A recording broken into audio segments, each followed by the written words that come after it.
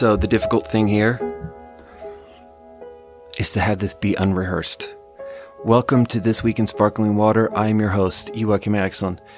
The difficult thing is that while I was hanging these paintings, I had to not plan out what I was going to say, because whenever I did the podcast and I planned out what I was going to say, I always just cut that part out, because it's like, that ain't it. That's not what this is about. Look at me. I got a hobby. I built a podcast studio in the attic. If you're listening to this on Spotify or Apple Podcasts, then I want you to know that there's a YouTube channel now. Let me just check in with myself. Yeah. It's clear to me why I have to do this. It's because I feel self-conscious and I have to face that. Because, oh God. There's this Carl Jung, the psychologist writer. He had this idea that a big milestone in the development of a human being is when we realize that we are a viewable object, that people can see you, and you realize that there's a gaze looking at you, judging you. But then the thing I think people don't talk about is how there's this next milestone when you realize that no one cares. Like people can see you, but they're not looking at you. And that's what this is about. I think I have to make myself a viewable object on YouTube to realize that there is no judgment. No one is watching. And that's inner freedom. I feel bad about this episode so far, but that's what this is about. No one is here to judge me. I don't know. Does that make sense? Anyway, I think I just have to do this because it's nice. Because it's nice to have a ritual where you sit down once a week and talk through some stuff, talk through your mental health stuff and your issues or whatever. And this is just my little ritual, my little space where I'm going to do that. And that's what this is. And it's because I never found a therapist that helped me. I had a bunch of therapists and I would sit down and we would say hello and then we would sit down and then they wouldn't even, therapists never even asked so how are you doing? They never even asked that first initial open question that they do on TV. Any therapist I had would just sit there quietly. Yeah. And then I would break first and structure the whole thing myself and be well, what's going on lately is like this, and I've been thinking about this. And then they never break into a response. That's my experience in therapy. And I'm so jealous of people who would describe how they had therapists and the therapist would rant at them about what their issue is. I wanted that so bad. I would just get a little crumb. I don't know. Anyway, so this is that, but I replaced the therapist who didn't say anything anyway with 3 cans of sparkling water. So this time we're doing orange. And we're going to start really simple, really unpretentious. Just LaCroix. LaCroix Orange. Season 2, episode 51. I'm realizing I had this habit in season 1 where I would close my eyes and record 25 minutes of the podcast with my eyes closed. And maybe that's weird when there's video. All right, orange. Smells good. LaCroix, the citrus wing of the LaCroix library is the best part. Tangerine is my fave. Grapefruit is, a crowd pleaser. Orange. Smells real. Balance between peel and juice and all the different parts of an orange. Smells real good. Oh, that is so refreshing. Because I'm in the attic, it's a little bit hot. It's 100 degrees outside. Oh, Jesus. Okay. I got this new shock mount, so gotta not do that again. Yeah, that's good. That is good. That is like 8.5 out of 10. My roommate just had COVID. This guy I'm living with. And he's an absolute angel, and he stayed in his bedroom. And I've been yeah, it's a long story, but like, I've been out of the house a lot, and I just didn't want to stay somewhere else. So I stayed here. And like a week into it, I had this, it finally dawned on me that like, wait, if I get COVID, the problem is not that my lungs are going to give up, organ failure. The problem is, I don't think the probability of that is very high. But what if I lose my sense of taste and smell? The whole podcast is about me tasting and smelling sparkling water. The whole thing would fall apart. Oh, that is some good sparkling water. What else is going on? Now I'm really wrestling with not talking about something that I've recently just talked about. Honestly, this is a test. Like, I don't even know if the technology's working. I don't know if the camera's recording. I don't know if the mic is working. I don't know if if I will be able to put the two together. I don't know. I'm going to try to make this like not a super long episode. Yeah. I found someone to play chess with. That is something that happened to me recently. And it is it's a journey. Chess is a thing that I'm addicted to. Excuse me. And it's like one of these benign addictions.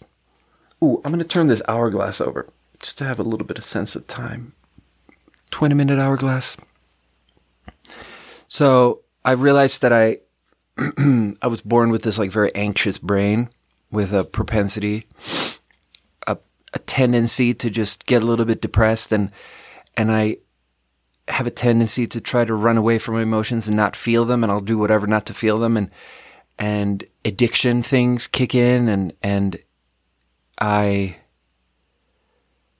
can feel my mullet swinging around, and it's making me self-conscious about like, are the people judging my mullet right now? But, my weak chin and my face and everything that everyone's judging,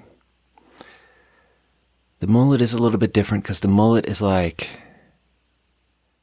an eating disorder, because like the way I have been made to believe that eating disorders work is like, you have a 14-year-old girl and she's not in power of her own life in any way. So she takes control of, like, none of the main things in her life can be controlled by her. So she reaches out and just grabs like an arbitrary thing off to the side, which is like her diet and her weight. And she just like exercises control over this one thing, because that feeling of powerlessness is so difficult for humans. And that's what the mullet is. It's like, I can't control how I have a very weak chin. So I grow this mullet, and the mullet doesn't look good. And it's like, what? It's like, what? It's my choice. I know this haircut looks like shit. And it's like this incredible feeling of power and control, which then leads to this incredible inner peace where you realize that it's okay. It's okay. It's a bad haircut. And that's how I feel better. I don't know. Maybe the eating disorder analogy isn't that you should do it, but what was I talking about? Yeah. So like addiction stuff, it's like as I've mentioned in every single episode of the first 50 episodes, maybe there was like some drugs and alcohol of me trying not to feel my feelings. And then what I think is really interesting, what was one of the first things I realized when I got into the program, the 12 steps, like I sit down, I do the program, and then the first thing I was made to believe that the program is don't put substances in your body and then you're good. And like I thought that was the program. And that wasn't good enough for me. And the first thing that I did was phone games. And I think I've mentioned this before where like I started playing this phone game called Egg Inc. Like I'm like recently sober, I quit drinking, I'm trying not to feel my feelings, and I find this phone game and it's just a red button. You hold the red button and chickens run out of a hatchery across the screen and they run into a coop. And then there's a number on the screen for how many chickens you have. And if you hold down the button, the number goes up. And just the number going up was enough for my addiction. I just felt good with the number going up. I just felt that, and it crowded out my emotions. And it's like, that was the entire game. Just hold the red button. And I cannot exaggerate how much a game that simple still managed to ruin my life. And like, I didn't sleep at night. I like played it all night, and then I have to go to work in the morning, and I worked in a restaurant as a server, and in the restaurant, I constructed this thing where I put an olive on the end of a fork and I rested it on my phone so that I could like walk away and take an order and it would still keep going. The number would still go up, because when the number wasn't going up, I was like feeling my feelings and it was like bad. So even at work, I'm like playing this game constantly. Ridiculous. It was absolutely like, I don't know how to describe that better than that. That's what happened. And it took like a month, and like my neck was killing me. Like I couldn't sleep because my neck was hurting because I was always looking down at my phone, and I didn't sleep and I didn't work. And after a month of that, I was like, it was so difficult to uninstall this game, but I uninstalled the game. Okay. So that was like the first substitute for substance addiction. And then I quit that. And I remember I was working at seafood barbecue place in Queen Anne. I don't know about saying the name of it, but whatever. Seafood barbecue place in Queen Anne. It's like when Ivan was on the pod, he like didn't want to say that he used to work for like, yeah, he would always be like a large technology company based in Redmond, Washington, or, you know, a large other technology company. Anyway, now I understand how Ivan felt. I'm working there, and the next thing that happened was I stopped playing the game. Someone brought in a habanero. Now, habaneros come in all types of power and color and whatever. And this habanero was really powerful. And this guy was like, he brought it into work, and he was like, this is so fucking spicy. Does anyone want to try it? And so we cut these tiny strips of this habanero, and we all eat it, one piece each. And the thing that happened, like, there was like heat crawling over my body, and like my hairline started itching, and like it took over my entire body. And it was like this sense of panic welling up and down in you, just panic. And it was so spicy. And I'm good with spicy food. And like, this was a group of people, like all kinds of people, you know, like there was a couple of Mexicans on the staff, all kinds of people that are generally good with spicy food. And everyone was dying. And we go in the back of the restaurant and we're chugging milk and we're just suffering. And it took 20 minutes or something for it to subside. And then the thing that happened is that everyone was like, whoa, well, okay, that was crazy. But the thing that happened with me was that 2 hours later, I couldn't stop thinking about it. I was like, I did not in real time understand what was happening to me, but I had found something which wasn't drugs or alcohol, which wasn't a phone game, which crowded out my emotions. It just blanketed my whole mind and made me not feel my feelings. And I wanted to go back there. Like those 20 minutes of complete pain, I wanted to go back there. And I'm really telling the long version of this, and it's like, maybe I've told this on the podcast before. I kind of felt like between season 1 and season 2 of the podcast, I should have like re-listened to all of it, but I chose not to because I wanted to not just be more of the same. Like I want to not stay too close to it. But the problem is that subject matter wise, I might accidentally repeat myself because I don't remember what I talked about in season 1. But so 2 hours after we eat this habanero, I just want to eat more. And for some reason, I needed everyone to do it with me because otherwise I would feel weird. So I brought the idea to everyone. I was like, let's have some more of that habanero. And everyone was like, what are you talking about? That's what they did not understand why I would even suggest such a thing.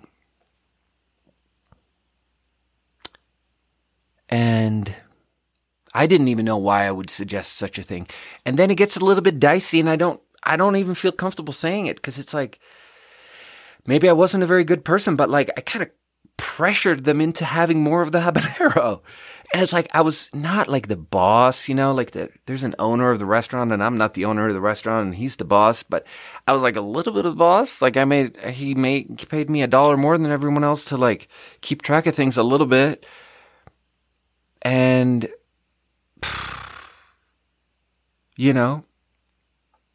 if we're being completely honest and stuff, even about the bad stuff, then yeah, I think I kind of abused. It was an abuse of power.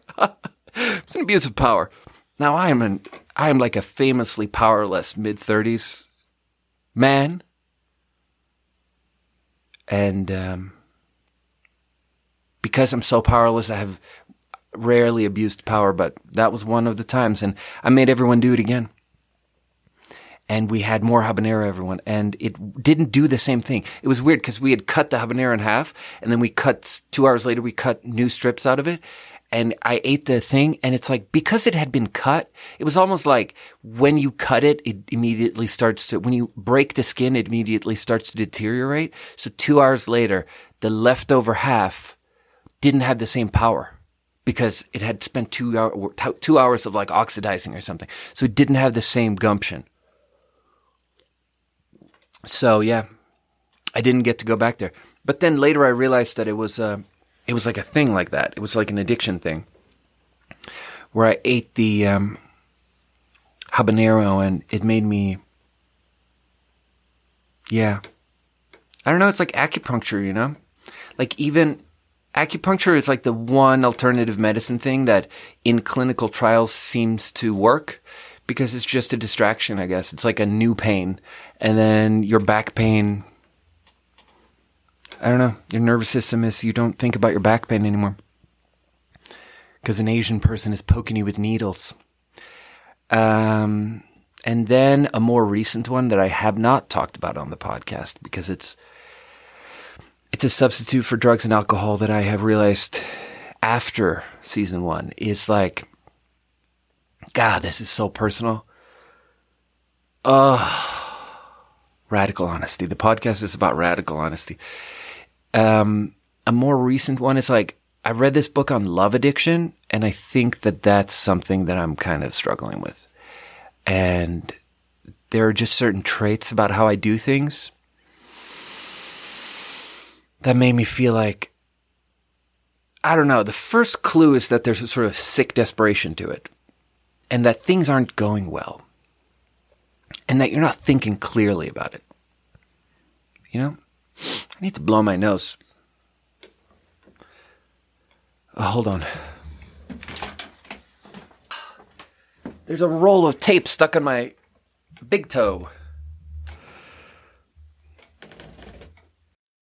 Anyway, so I just realized that, well, one really sort of specific thing that was a big clue for me that this might be a thing that I'm kind of doing in an addictive way is this one thing where I was talking to the guy I'm living with hopefully he'll be on the podcast one day. I was talking to him cause I'm on like some dating apps maybe, and I'm like chatting with some girls and stuff. And then, so I'm chatting with this girl, and then I haven't met her, but we're chatting there's a great intensity to it. There's many messages, and they're kind of long, and they're kind of coming in a rapid fire way. And there's this escalation to it. Escalation is a key concept here, I think, because it's like partly subconsciously I'm trying to escalate it. Look, I don't really know how to explain this, and I'm kind of understanding it as I'm talking through it right now, but I've talked to a friend or two about some of this, so I have a couple of puzzle pieces to it. So let's see where we get with this. But so like, I remember standing in the middle of my living room talking to the dude I'm living with, and he's such a insightful, beautiful, he's such a good man. And he helps me so much with understanding myself because he just understands people. There's such a wisdom to him. And he always gets where I'm coming from with stuff. God, I love this man. And I'm talking through it with him, and he's just like letting me go there and understand myself. And I'm standing in my living room, and I'm talking to him, and I'm chatting with her on my phone. And we have escalated it in the sense that I've been saying how like, I just say these things. I don't know where they come from, but I'm like saying to her that it's like, this is like special and stuff. And like, I'm feeling such a special connection with this girl. And it's like, I'm not lying. It's not that I'm lying. It's just that it's coming from some weird place of a little bit of a weird, perverted, sick desperation. Like, it's not coming from a place of calm.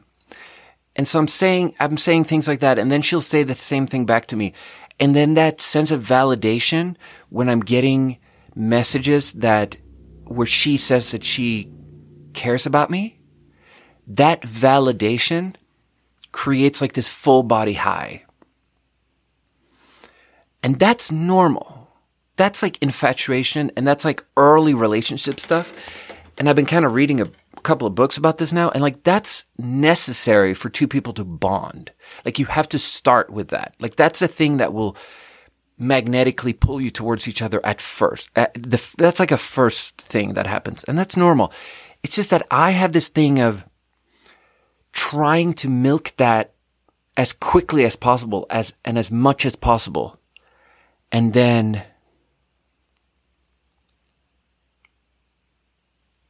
when the chemical high fades, I like move on. So like I'm standing in my living room and I'm like trying to lean as hard as possible into this chemical high. And I'm like telling my buddy, like Javier, that's his name. Let's just use his name. I'm telling Javi like, dude, I'm like feeling this in my entire body. Because everything is like supported by a meditation habit. Like since I started meditating every day, I just notice what's actually happening in my mind. And when I say that, I sound like such an asshole. And I just want to acknowledge that I know that I sound like an asshole. And like, there's a lot of self-loathing, but it's like, this is my journey. Okay. And I'm just like a person that was born with a kind of anxious, depressed brain. And I just have to sit here and like, you know, do self-therapy and talk about this. And it's just like, you know, if you want to judge me for that, then I suggest you judge me for that in the comment section on the YouTube page, you know? Say that my face is ugly, say that all of this is ridiculous that I'm saying and that I should be embarrassed of myself. Say that in the comment section, preferably anonymously, and make fun of how this video on YouTube probably only has 9 views, okay? Just make fun of all of that, because it's like my buddy Ingrid, she was saying how she got a PhD, and her PhD thing was that she basically wrote an entire book about Maoism in Sweden. And then this book is published, and then someone wrote a review. Like she struggled with a lot of just like fear and tension and just difficulties. And then someone wrote a review, and the review was like her worst nightmare. But when the review came out and she read the review, the power of all the bad things disappeared. And there was like this great calm that came over her. is what she told me. And that, because then it was over. She read the review that said her book was stupid, and a great calm came over her, because that's the worst thing that can happen.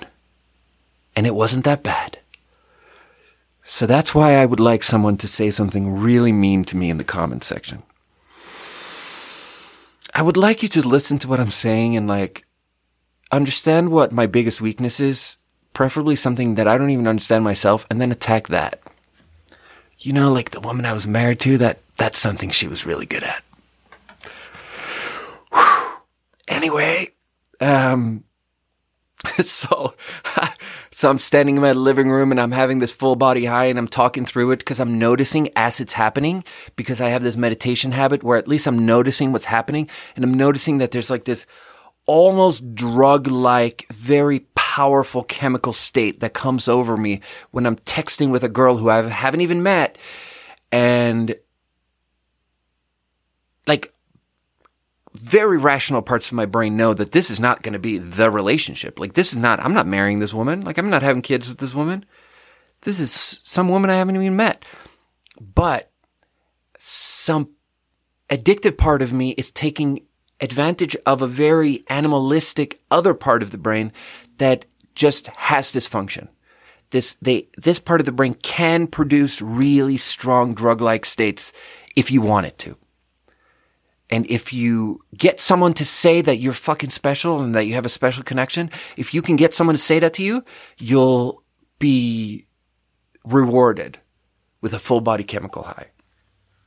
So I'm experiencing that, and then it sort of fades, and I'm texting with her a lot, and there was even a period where, well, there was a thing where it seemed to be going really good. We were saying really nice things to each other, and we were really into each other. And then she Googled me, and she found that I have a podcast, and she listened to an episode of the podcast, and she said her feedback was, actually, I don't think we would get along, and I didn't like it. And she was like, oh God, my eyes are tearing up. She didn't like it, and she no longer wanted to. It's so funny. She no longer wanted to like go on a first date with me, which I then took that as a challenge where I was like, so first of all, I was devastated that she listened to the podcast and found me to be insufferable, and decided to no longer want to talk to me. Whew. That was good to talk through. Ooh. Anyway, and then I worked my way back from that, and I convinced her to go on a first date with me, and we went on a first date, and it was like really nice, and we like really get along. And then she would say out loud that she didn't want a serious relationship, and I was okay with that. And then things changed a little bit, and I cooked her dinner, and the way she's explained it after the fact is like, that's when it got too much, and she liked me too much, and then, yeah. And then there's this addiction thing to it where like the chemical high fades and I move on, and that sounds like that's shameful in many ways, because it's shameful to say that out loud, because it also sounds like I'm bragging or something. Like there's an aspect to it like that where it's like, I think I'm so fucking cool because I'm like, I broke this girl's heart a little bit. And I mean, there's definitely a part of it that's like that, where you're addicted to the validation, and you have self-esteem issues. So you're addicted to the boost in self-esteem with getting that. And like, I think I have some avoidant personality disorder traits where I like go towards things, but when things get too real, like I feel a sense of disgust. Like the moment I notice that someone likes me more than I like them, I immediately feel like a sense of disgust. I don't know. It's like I'm still working through this, and I'll probably talk about it more at some other point, but like, you know, I don't think it's very good. And there's this part to it where, is this even recording?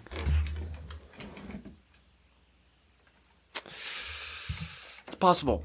It's possible that this is recording. But there's a part to it that's like, so I don't suffer from sex addiction. I don't think the sex is a very big part of it. I think the sex exists in a pretty separate sphere where like, I have a pretty healthy relationship with sex, I think. I don't think I'm using sex to not feel my feelings.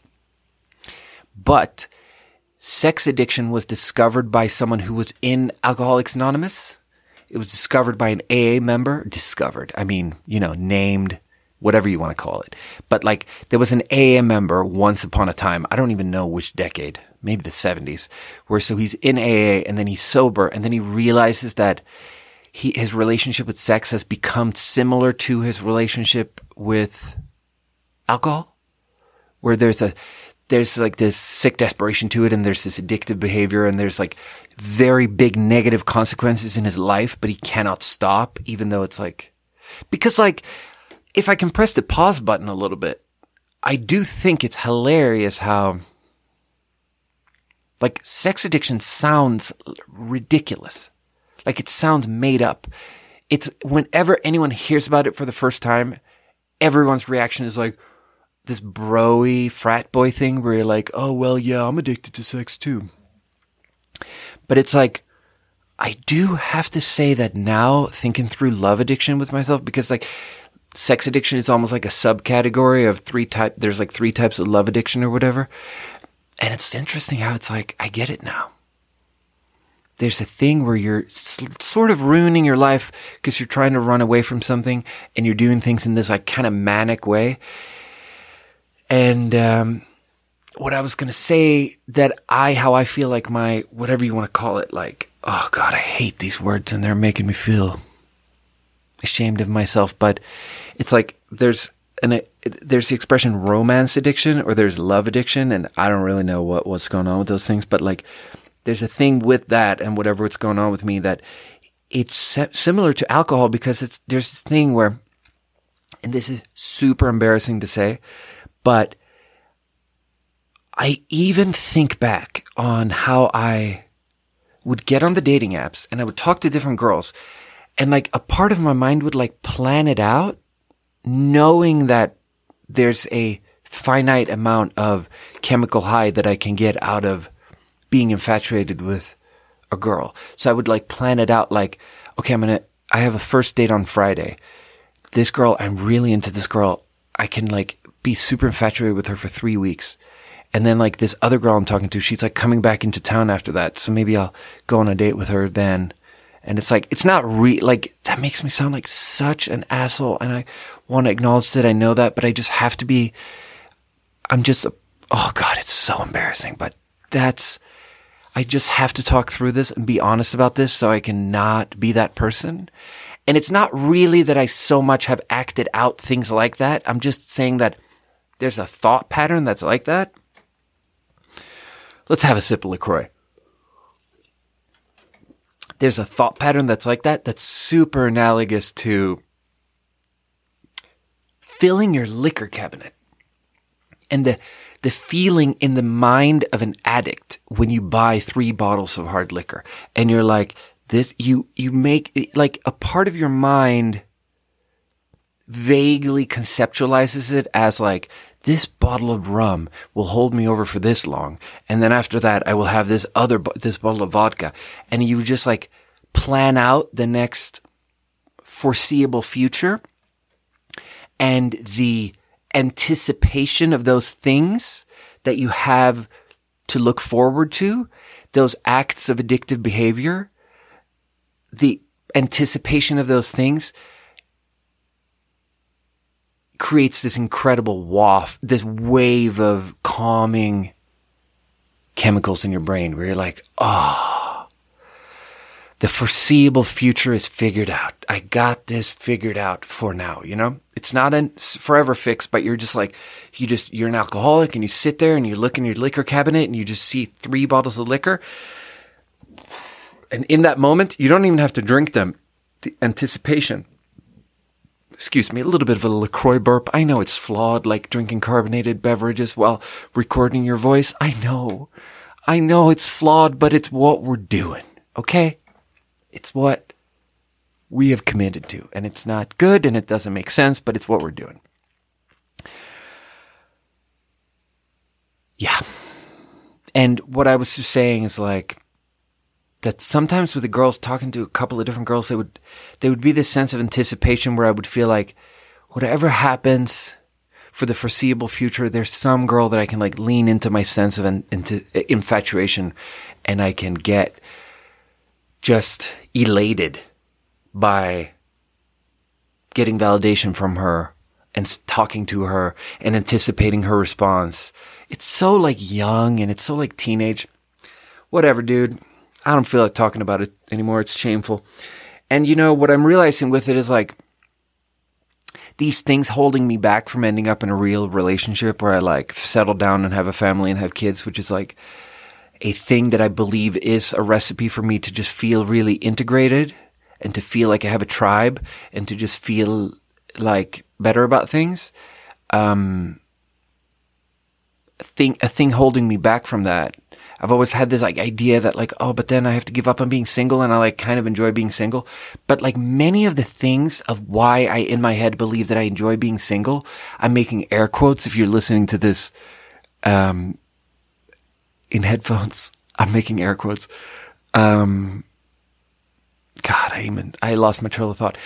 The things about me enjoying being single is actually just me acting out on addictive behavior. Like the thing of planning out how I'm going to enjoy a chemical high, like that's not something I should. Giving that up is just like giving up alcohol, because that's a short term. Whatever. Okay, we're doing orange today, so for the next one here, let's do this. This brand is called Kimino. It doesn't say orange on it. It says mikan, which is, I believe, Japanese for orange. It's probably like not a normal orange. It's probably like a fancy orange. This sparkling water contains the juice of a hand-picked mikan from Wakayama Prefecture and the water from the western Japanese mountains. Oh my God. Made in Japan, made for you. Yeah. Okay. Insufferable. I did not like that. That's pretentious. Distributed by Kimino Drinks. Yeah. So I bought this on the internet. Sparkling water. Sparkling water with a little bit of Japanese citrus juice. Hey, please note, the water is Japanese. The water is from the western Japanese mountains. Let's not even name them. When you don't name them, it makes it seem like they're from a shitty Japanese mountain, okay? Ooh, that smells totally different. Oh, that smells almost like fish-like. It smells like the ocean.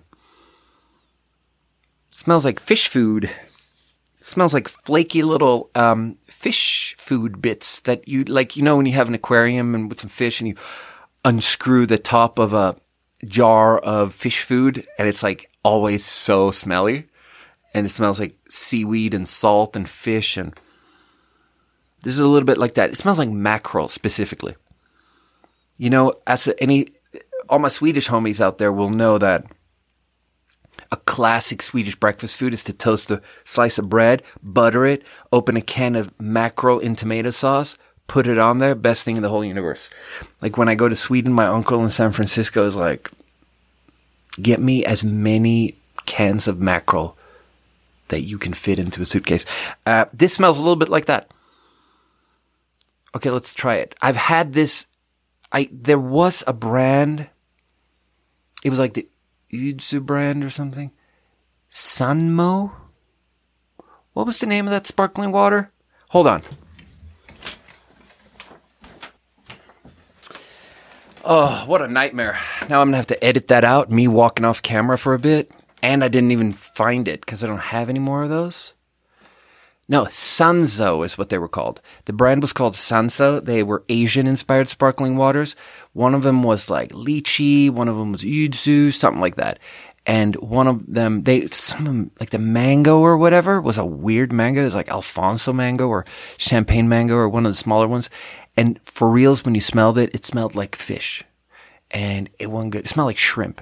This is reminding me of that, where it's like there's a citrus fruit mixed with the sparkling water, and I'm getting fish. So it's like, this is very expensive and fancy, obviously. But I'm getting fish. So there you go. Let's try it.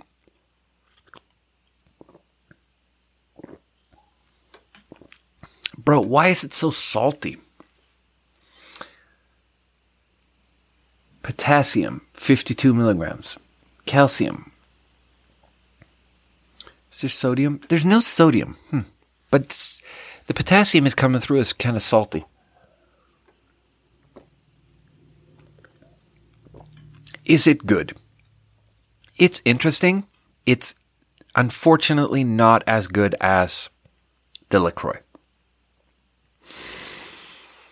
It's different. It's fancy. It's trying to do its own thing. I don't know. It's salty. There's some sort of... it tastes like you had orange juice and you let a fish swim around in the orange juice for a bit, Like I'm expecting to pour this into a glass and then just like have a little guy wiggling out of there. I'm expecting a little fish face to look out. Oh my God. There's like Japanese etched into the top of the can and no English. So it's really like trying to... Are they selling this to Japanese people? I'm sure. This really feels like something that's only being sold to Americans or like non-Japanese people and piggybacking off of the power of the Japanese brand. People think Japanese shit is cool, so here we go. But, okay. I didn't think this was so great. It's like a 5 out of 10. All good.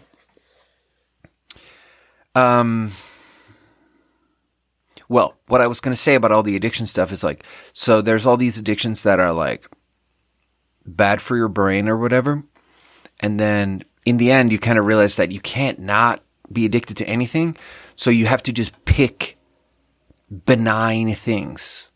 And a lot of people in the program will pick video games and just make sure to have a healthy relationship with it. Because it's like, it is it's not ruining your body. It's not like doing cocaine. It's just video games. And you sit down in front of a big screen and you put on some headphones and it's super immersive. And then you stop after 3 hours and you've had a break from reality. And it's like super strong of an experience. And you don't do it the way I did phone games. Because the thing about the phone games too, it's like, that was obviously not like enjoyable. Like it was just a number ticking up on a screen. So, what I was going to say about me is like, so I picked chess. Because I really like chess. And I play chess on my phone, chess.com, you do the app. I've mentioned this before on the podcast many times. There's always someone to play with. Let me see if this is even recording.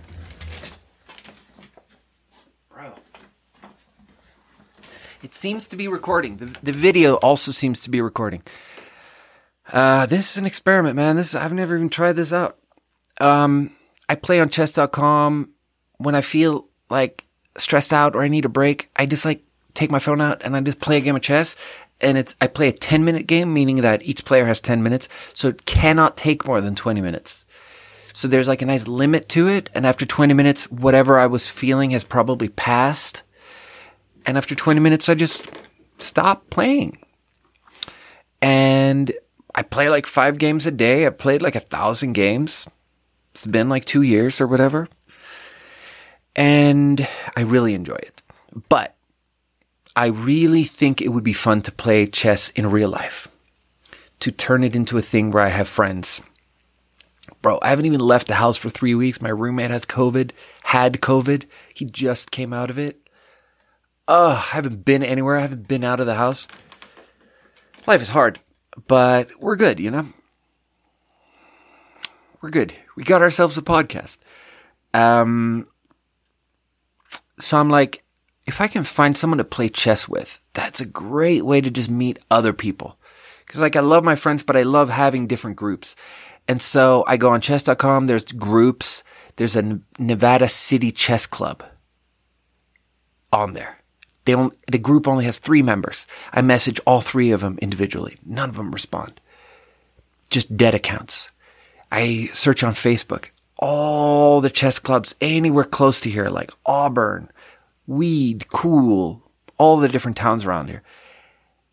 No one responds. There are no chess clubs. There's like chess clubs in Sacramento, but like not even really, because they're all down because of COVID. And also Sacramento's a little bit far. Like I'm looking to have friends closer than an hour away. So I'm struggling to find someone to play chess with, right?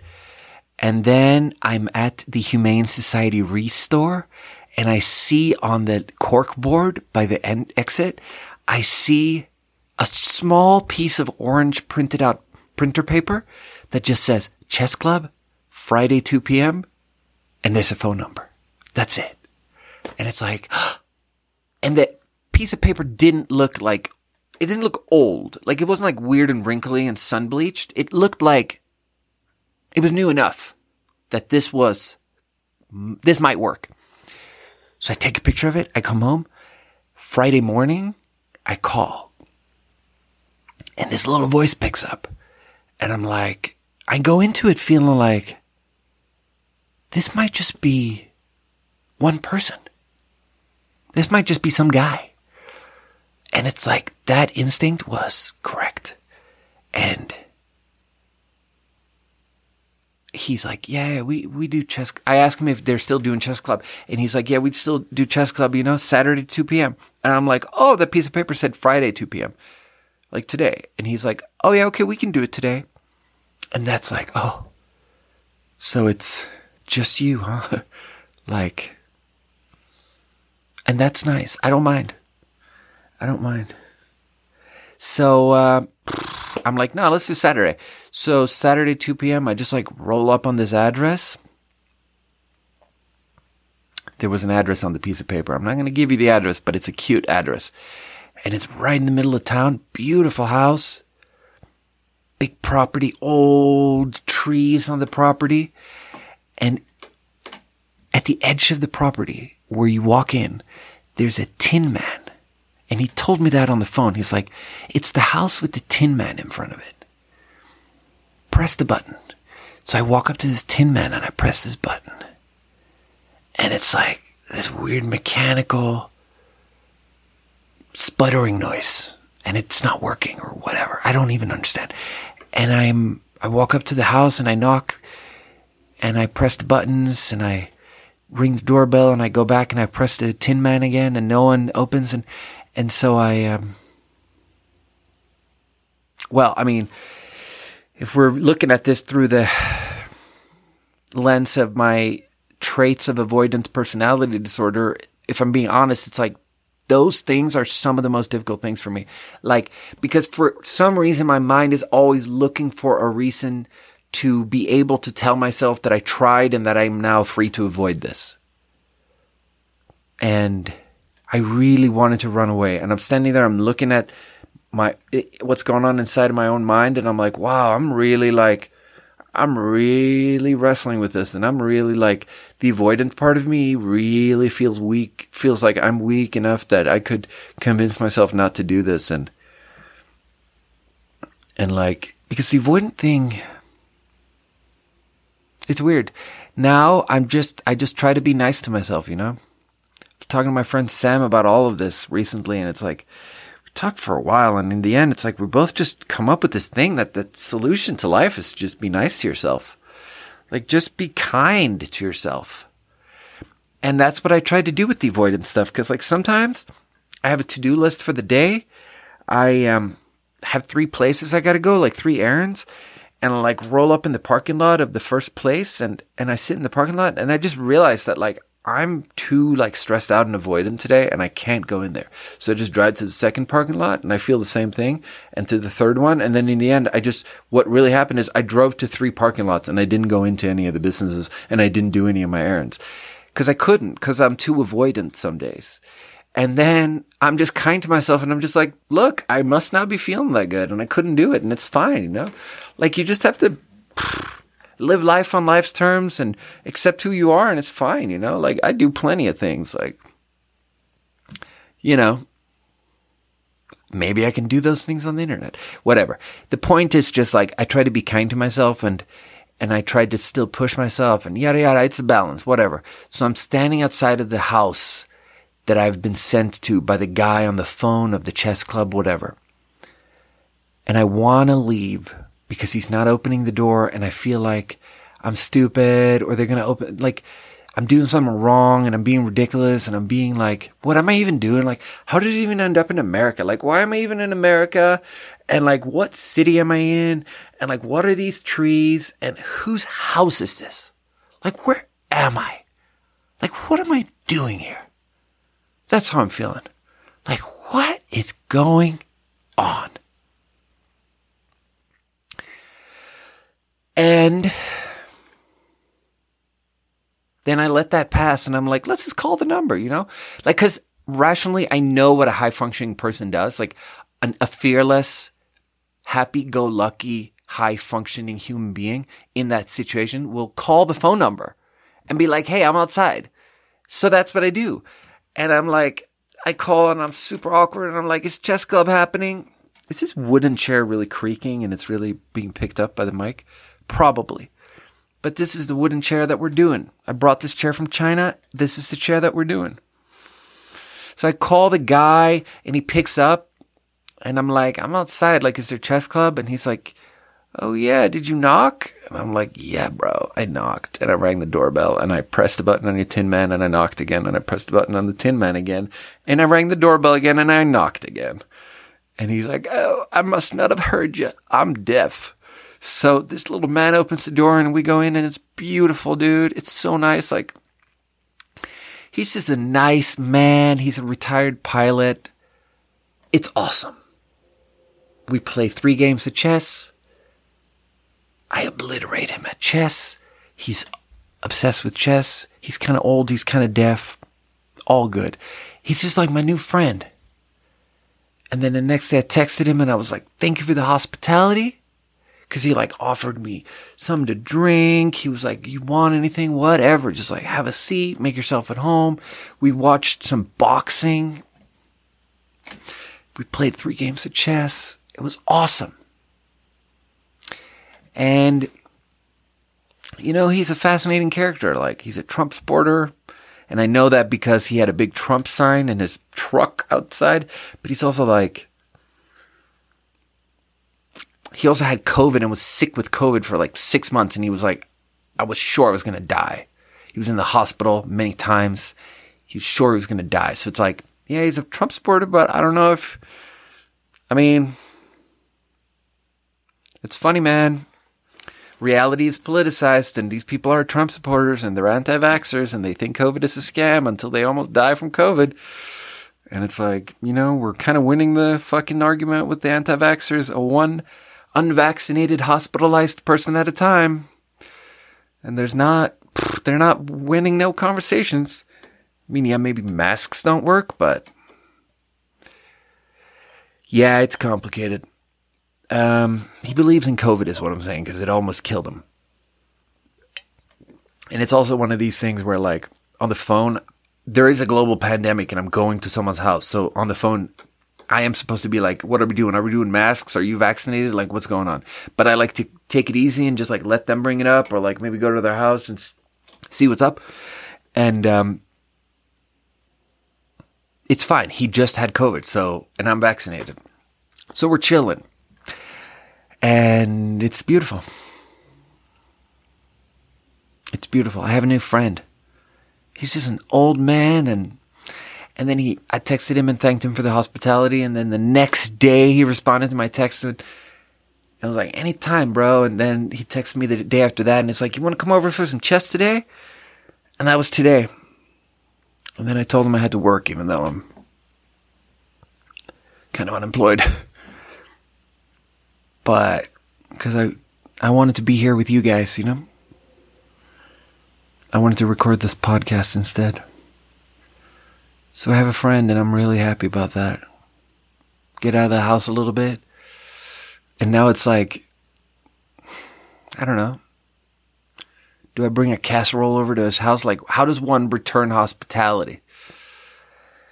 I don't know. I struggle with that stuff. Let's do the third water. So this third one, Orangina. Shake the pulp. Shake the pulp seems like that's the tagline for Orangina, but this is sparkling, so I don't think you should shake it. This whole thing seems a little bit half-baked. And I don't know very much about Orangina. I think it's not that big of a thing. It says since 1936. So I think Orangina is something that used to be famous. I think if you ask an American, they're probably like, oh yeah, my grandmother used to drink Orangina back at the fucking soda shop when she was dating my grandpappy. First time only time I ever heard of Orangina is actually in there's a stand-up comedian called Sebastian Maniscalco. I haven't seen any of his specials or anything, but there's one clip on the YouTubes that I saw one time that I thought was funny. That's about Orangina, and he talks about how whenever women invite him over to their house after a date, at the end of a date, they never have anything. And they're always like offering you some like forgotten liquor that there's a little bit left, and then they break some pieces of ice and put some ice in a glass with the liquor, and the ice is has pieces of vegetables in it, because there's the ice has been sitting in the freezer forever with a bag of mixed vegetables. And it's true, ice kind of goes a little bit funky if you just let it sit there. And it's just a funny thing, because women don't really try that much. Something about that resonated with me. And then the other half of it, he's like, when he invites women over to his house, he has everything, and he's like, what do you want? You want a beer? You want some champagne? You want some Orangina? And the punchline is Orangina. And I don't know. It's funny. It's just like, I'm being hesitant to say that I like Sebastian Maniscalco because I don't know very much about him, and I think he's kind of a douchebag. So I'm not saying I'm a huge fan of him. I'm just saying that's the only thing I know about Orangina. It's the only time I've ever heard anyone talk about Orangina. And he's like, I got Orangina. And then apparently the women always respond, you got Orangina? No one's got Orangina. And now they have a sparkling thing.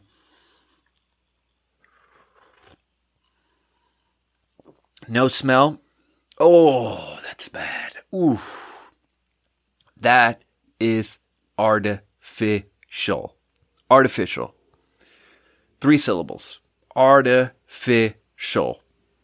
It's not 3 syllables, but I recently got to try something that's famous in America called Sunny D.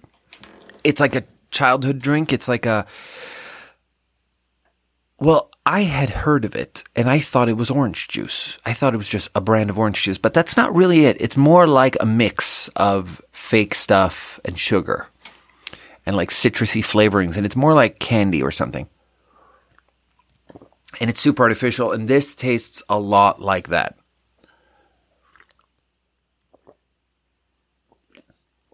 But you know what? I'm getting a little bit into it, and it's not that bad, actually.